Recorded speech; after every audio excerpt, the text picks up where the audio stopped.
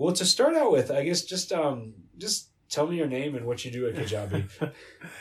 So, my name is Peter Watson Maina Gadenya. Mm. And but you go by Watson. I go by Watson. Yeah. Yes, I go by Watson. And I have just finished my residency in Kijabe Hospital for orthopedics, and I'll be starting out as a consultant actually next week. Congratulations! Yeah, thank you very much. You said something interesting, Kajabi culture. So, what? How would you describe Kajabi culture? I think Kijabe culture. Kijabe culture is, first of all, very different. It's hard to find words. The best example I have is in my internship. When I came for internship, I was on call at some point in pediatrics, and I was called to review a baby who was having excess levels of bilirubin in their blood. They were all yellow. They were looking like a banana, and that usually means they need to have the entire blood volume changed out. It's an exchange transfusion, and then you replace it with something else. A procedure takes upwards of 3 hours, and I was prepared. I was prepared to begin, but the consultant I was on call with, who was Dr. Madi, came and we did the procedure, the entire thing together, and that was the first time I realized something is different here about Kijabe. There is, in Swahili I would call it utu. There is a sense of ownership that everyone has about the patients, about the quality we have, about the work we are doing. It's not for someone else. It's for God. It's for Christ. That's the true Christian model. I also liked how approachable everyone is, all the way from the Director General down to your consultants to, everyone up and down the several cadres we work. So approachable, and that is a world of a difference from our training in university.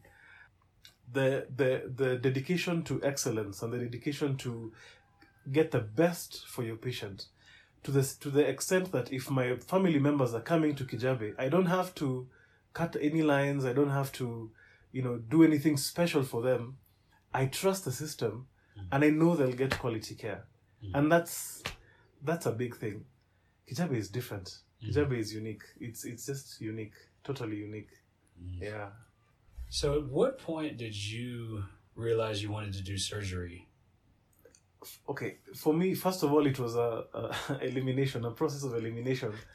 When I was in med school, I thought I wanted to do pediatrics. And I was convinced all the way up to 4th year when I did my rotation in peds. But when I went to the wards and I saw that, it's obvious, but I realized children don't tell you what they're feeling. They just cry. and so I was like, okay, no, I that's not for me. I don't have the patience for that. At least that's what I thought. Then I didn't want to do obstetrics and gynecology, and while I loved medicine, I wanted something hands-on. And so I came to Kijabe for internship. And during internship, I scrubbed in theater, and I had excellent, teachers, and I just fell in love with surgery. I just totally fell in love with surgery.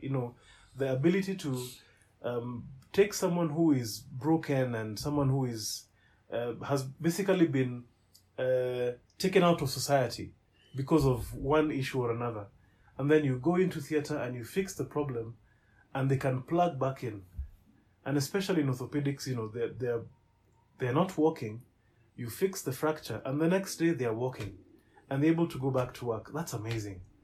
And I just fell in love with that. I fell in love with the impact that it has on every patient who comes our way. So yeah, that's. Were there certain doctors that you were following at that time that really made it click?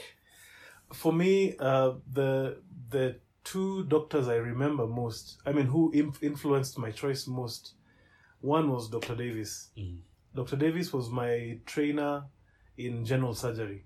And oh my, he has a certain detective mind when it comes to patients, and you almost get pulled into the intrigue of finding out what's wrong with this patient and then knowing what to do and then doing it exactly right.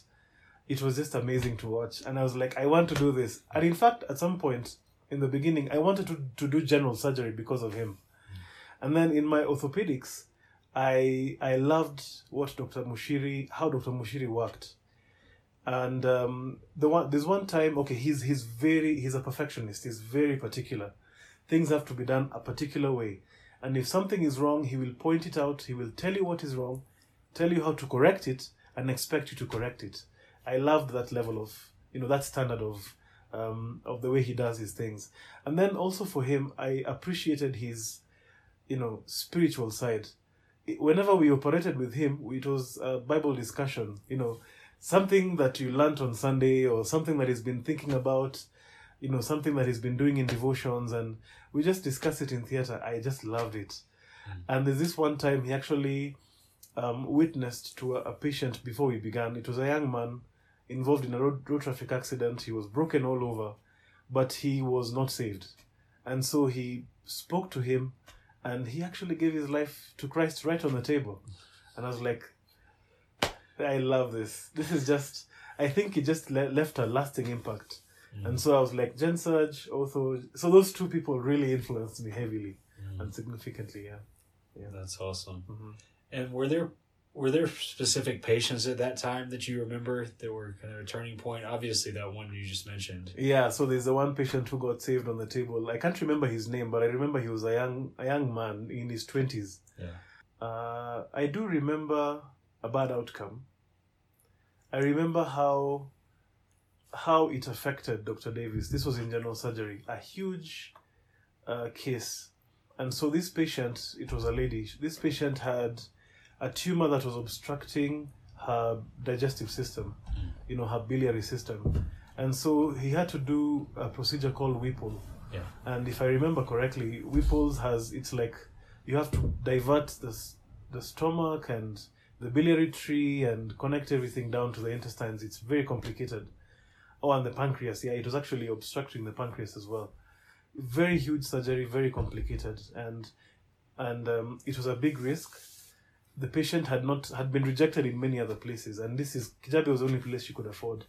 And so she came, and we were able to do the surgery after we optimized her. And I could see how, just from the beginning, it was weighing heavily on Dr. Davis. And we really looked out for any possible complications.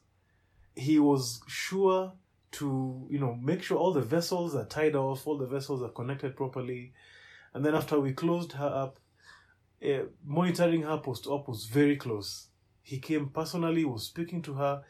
Dr. Davis is fluent in Swahili, so the patient was very comfortable with him. And she was fine for quite some time. And then I think a week or 2 weeks later is when she took a sudden nosedive. And we could not find the reason, I'll find out the reason why. But I could, just the whole process up until she succumbed, unfortunately. Dr. Davis did everything. And you see, when I believe that it's the bad outcomes and the negative things in your workplace that really flesh out your character. You don't escape complications. You don't hide it from the family members. You don't try and cover up anything, but you do your best, and you make sure the patient is getting the best possible care. And that's what I saw from him. And it shook me because, wow, these patients' lives are in our hands, and they come sometimes very sick. But I also saw that it's very possible to do the best you can, and just trust in God and for the outcomes. But families will appreciate the human element of a doctor. You are a scientist, but they need a human being to explain to them what's going on, to make them feel comfortable and confident in what you've done, that there's nothing that you've done wrong, and what is going on is something that even you are burdened by. You're not just going to brush it off and go to the next patient. That was a tough time. Yeah, but that left an impact in me. Wow. You told me a great story yesterday, right, about this Matatu guy. Yeah. Yeah, would you be up for retelling that one? Yeah, absolutely. So I'll just use his first name. He's called Mark. So Mark is a Matatu driver who was involved in a road traffic accident on Christmas Day. And he was driving up from the sides of Nakuru, and on the region around Kinungi, it's called Kinungi, there's a climbing lane on the right side of the normal lane, and so the accident occurred in such a way that So if you're in America, I guess the way to picture of it would be it's a 3-lane road with so the 2 left lanes are for going uphill, and so slow cars will be all the way on the left, and faster ones in the middle, and then on the right side is the cars coming down the hill. Yes. All right, carry on. Thank you. Yeah. So sometimes I take it for granted. Yeah. So he was the Matatu he was driving, a 14-seater passenger vehicle, was full of passengers, and he had decided, because it was dark, he had decided to stay on the slow lane, on the left lane, the safest possible lane. And so he says what happened was there was a driver coming downhill who now was overtaking and went into the middle lane, which was wrong to begin with. Then there was another one behind him who wanted to overtake him and came all the way to the third lane, which is, totally wrong. And so he saw it, because the driver sort of came out suddenly. So he saw it, and he saw, if I continue in this manner, we are all going to die. He actually told me that. He said, we are all going to die. So he swerved, but he swerved in such a way that only his side was facing the oncoming car. And miraculously, none of the 14 passengers got injured. He was the only one who got injured. And so when the passengers came out, he told me, when the passengers came out, they were so moved and they thanked him for saving their life, and they saw what was going on, and they said, we have to take this patient to Kijabe, nowhere else. This guy has to go to Kijabe. We know about Kijabe. Let's take him to Kijabe. So they mobilized and brought him here. He had a broken leg, and severe chest injuries. And actually, that was it. He's a very enthusiastic guy. He greets me in slang, the Swahili slang called sheng, and I just enjoy to see him in the morning. Yeah, that's awesome. Is he still around? He is. So he got. Okay, well, so his story is a story of why we need a lot of help in theater. So Christmas night, he was taken to theater because it was an open fracture, and it needed to be debrided, washed out, and then external fixators applied using drills and pins to hold the bones in place. But there were no drills. There were no drills available at night. They were all consumed during the day because it had been a day that was very busy. Yeah. And only so you have to wait for him to go through sterilization? Exactly. And so by the time he was going in, none of the drills were ready, and there were only 2 that were functioning that day. And so the team that was on call, they called me. I was the one who was covering that call. So they called me and explained. I'm like, well, let's just wash him out. That's the first most important thing. But now this means he has to go back to theater. Now, for when the drills are ready, to get the fixation done. So they washed him out. So I saw him in the ward now. When was that? Wednesday morning on the 26th. Still full of energy. And this guy is so he's so enthusiastic about life. So when I met him in the morning, I introduced myself, and he's like, doctors, you guys you're just amazing. So he goes on and says, when I came in, I couldn't move anything. I couldn't move my hand. I couldn't lift my head. And I was in a world of pain. But after the surgery, I'm like, I'm feeling alive. I'm feeling I can. Then he goes on to display how he's able to move everything. And I was just so jazzed. Yeah. That's when he told me his story. Yeah. So now I explained to him the reason why we didn't do the fixator. And he was understanding. He said, that's fine. I know you guys did your best. I'll wait for when you can take me back to theater. So now we took him back yesterday in the morning. And we were able to do it. And so now he can be able to walk. He was not able to walk before because the bones are not, stabilized. But now today he's going to walk. Today he's going to walk. And if all will be well, by next week, end of next week, he'll be going home. Yeah. That's amazing. Yeah. So it's an amazing story. Yeah. Are there certain surgeries or procedures that are your favorite? What do you like to do? Well, I like to do trauma. Yeah, it has I believe, and I've seen it, trauma has the biggest, first of all, it has the highest satisfaction rating. Someone is broken and you fix them, they're walking the next day. And then it also has the highest need. Trauma is quickly becoming one of the top 5 causes of morbidity and mortality in sub-Saharan Africa. And it's almost overtaking, surgical disease is almost overtaking, malaria and HIV and all these communicable diseases combined. And there's a huge need for trauma in the country, in the region. And there are very few trauma surgeons. And so trauma is something that I'm very much interested in. Yeah. And then, of course, I love doing arthroplasty because you get to... arthroplasty, especially hip replacement, is the second most satisfactory surgery in the whole world, second only after cataract surgery. And so, the kind of impact it has on people's lives, I think, is significant. And I love just doing arthroplasty. Yeah. Oh, so you mean satisfactory in the way that it changes the life, exactly. On the patient side, that's what I mean. There's another way to phrase it, but it's successful. The second most successful surgery. Yeah, cataract surgery is number 1 because you're blind and now you can see. Then hip surgery is number 2 because you are not walking and now you can walk without any pain. Yeah. Mm-hmm. Interesting. Mm-hmm. How many hip surgeries are we doing a week? So it seems like there's a lot. There's a lot of hips and knees that are replaced. I don't have the actual numbers because December we've not really done many. We've sort of shifted to trauma and reduced the number of arthroplasty cases we do. But let's see, like in a week we can possibly do again, because of, I know Dr. Chege usually does about 2 to 4, maybe 7 to 10 in a week. I might be, that's a lot. That's a lot. Yeah. And so what causes that? Is that, I mean, we live on the mountainside. Is it because of that and people walking and just being active, or what? So arthritis is, there are many factors that influence, any one person developing arthritis.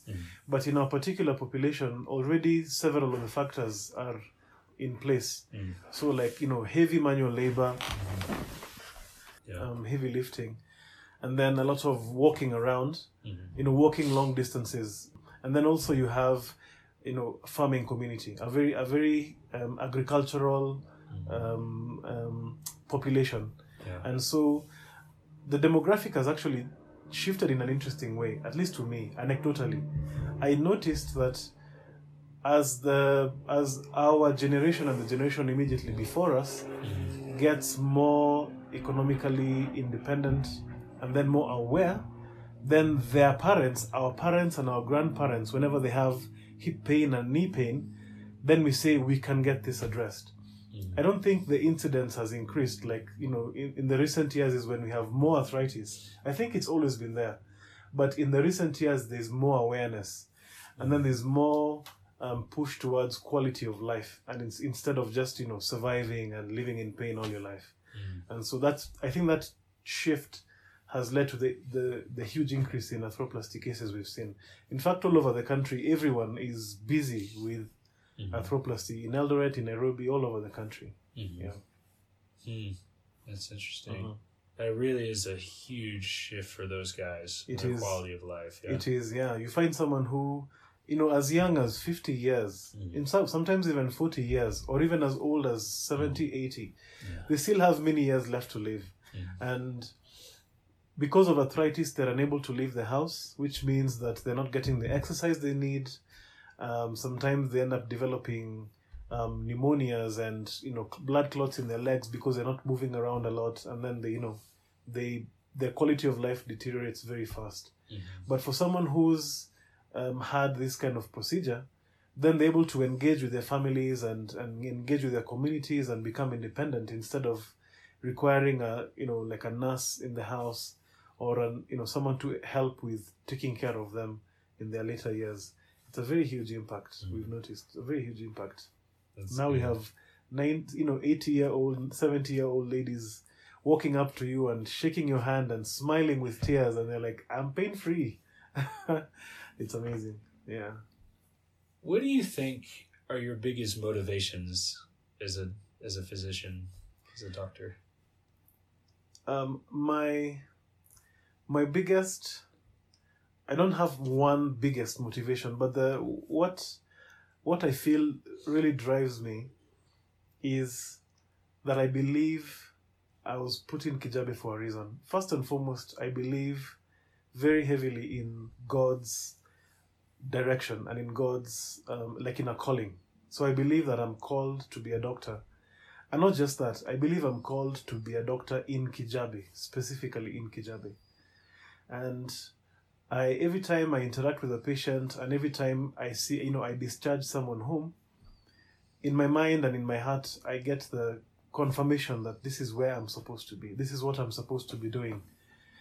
Second after that, of course, is the satisfaction of helping people. I just love being able to help someone in an area that I'm skilled in and I'm knowledgeable in. And so that, sort of gets me out of bed in the morning. I know that there's someone in need and I know how I can help. And then I just go and do it. And having, an impact in the community and in the nation, I think is also part of my motivation. But number one for me is I believe it's a calling. And I believed it very strongly in the very beginning when I was doing internship. And I was so sure that I'm coming back to Kijabe to do orthopedics that even before I sent my application letter, even before I spoke to anyone, in chapel, when we were saying our goodbyes as interns because internship had come to an end, I told everyone I am coming back. You will see me here next year. And then I sent my application later. I just believe it was a very strong conviction. Mm-hmm. Yeah. That's awesome. Yeah. What are your goals for as you're starting as a consultant? What do you want to bring to the table? What do you want to see happen? Maybe we could say in the next 3 or 5 years.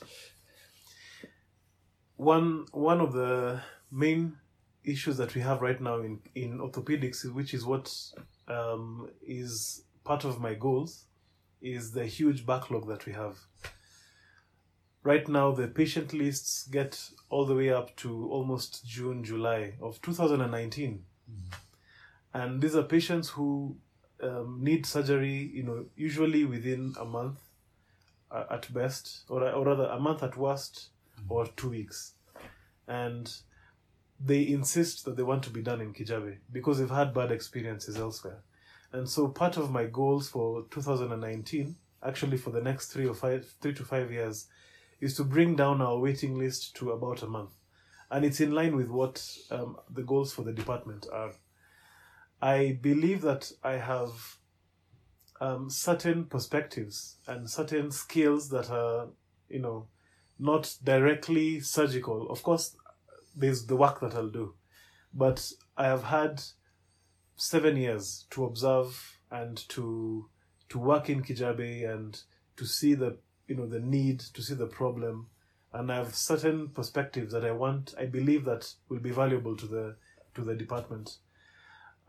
Actually, when you're coming, I was in the middle of doing some scheduling, programming, and I want to see how that can be applicable to our scheduling as a department so that we can move from a paper-based or book-based schedule to something that is more streamlined and synced all across the 5 services that we'll have. Something that will improve not only the efficiency of our own schedules, but our intradepartmental communication. And I believe that is going to improve efficiency. I'm a techie, really just a hobbyist for technology and things like that. It's not anything I've studied, but it's something that I believe is going to help me with a unique perspective to approaching this problem. Yeah. And I also want to improve the level of specialty care that we have in Kijabe. There is a lot of complex surgeries that we do, but because of the huge trauma need, we don't really get time to delve deep into the specialist areas.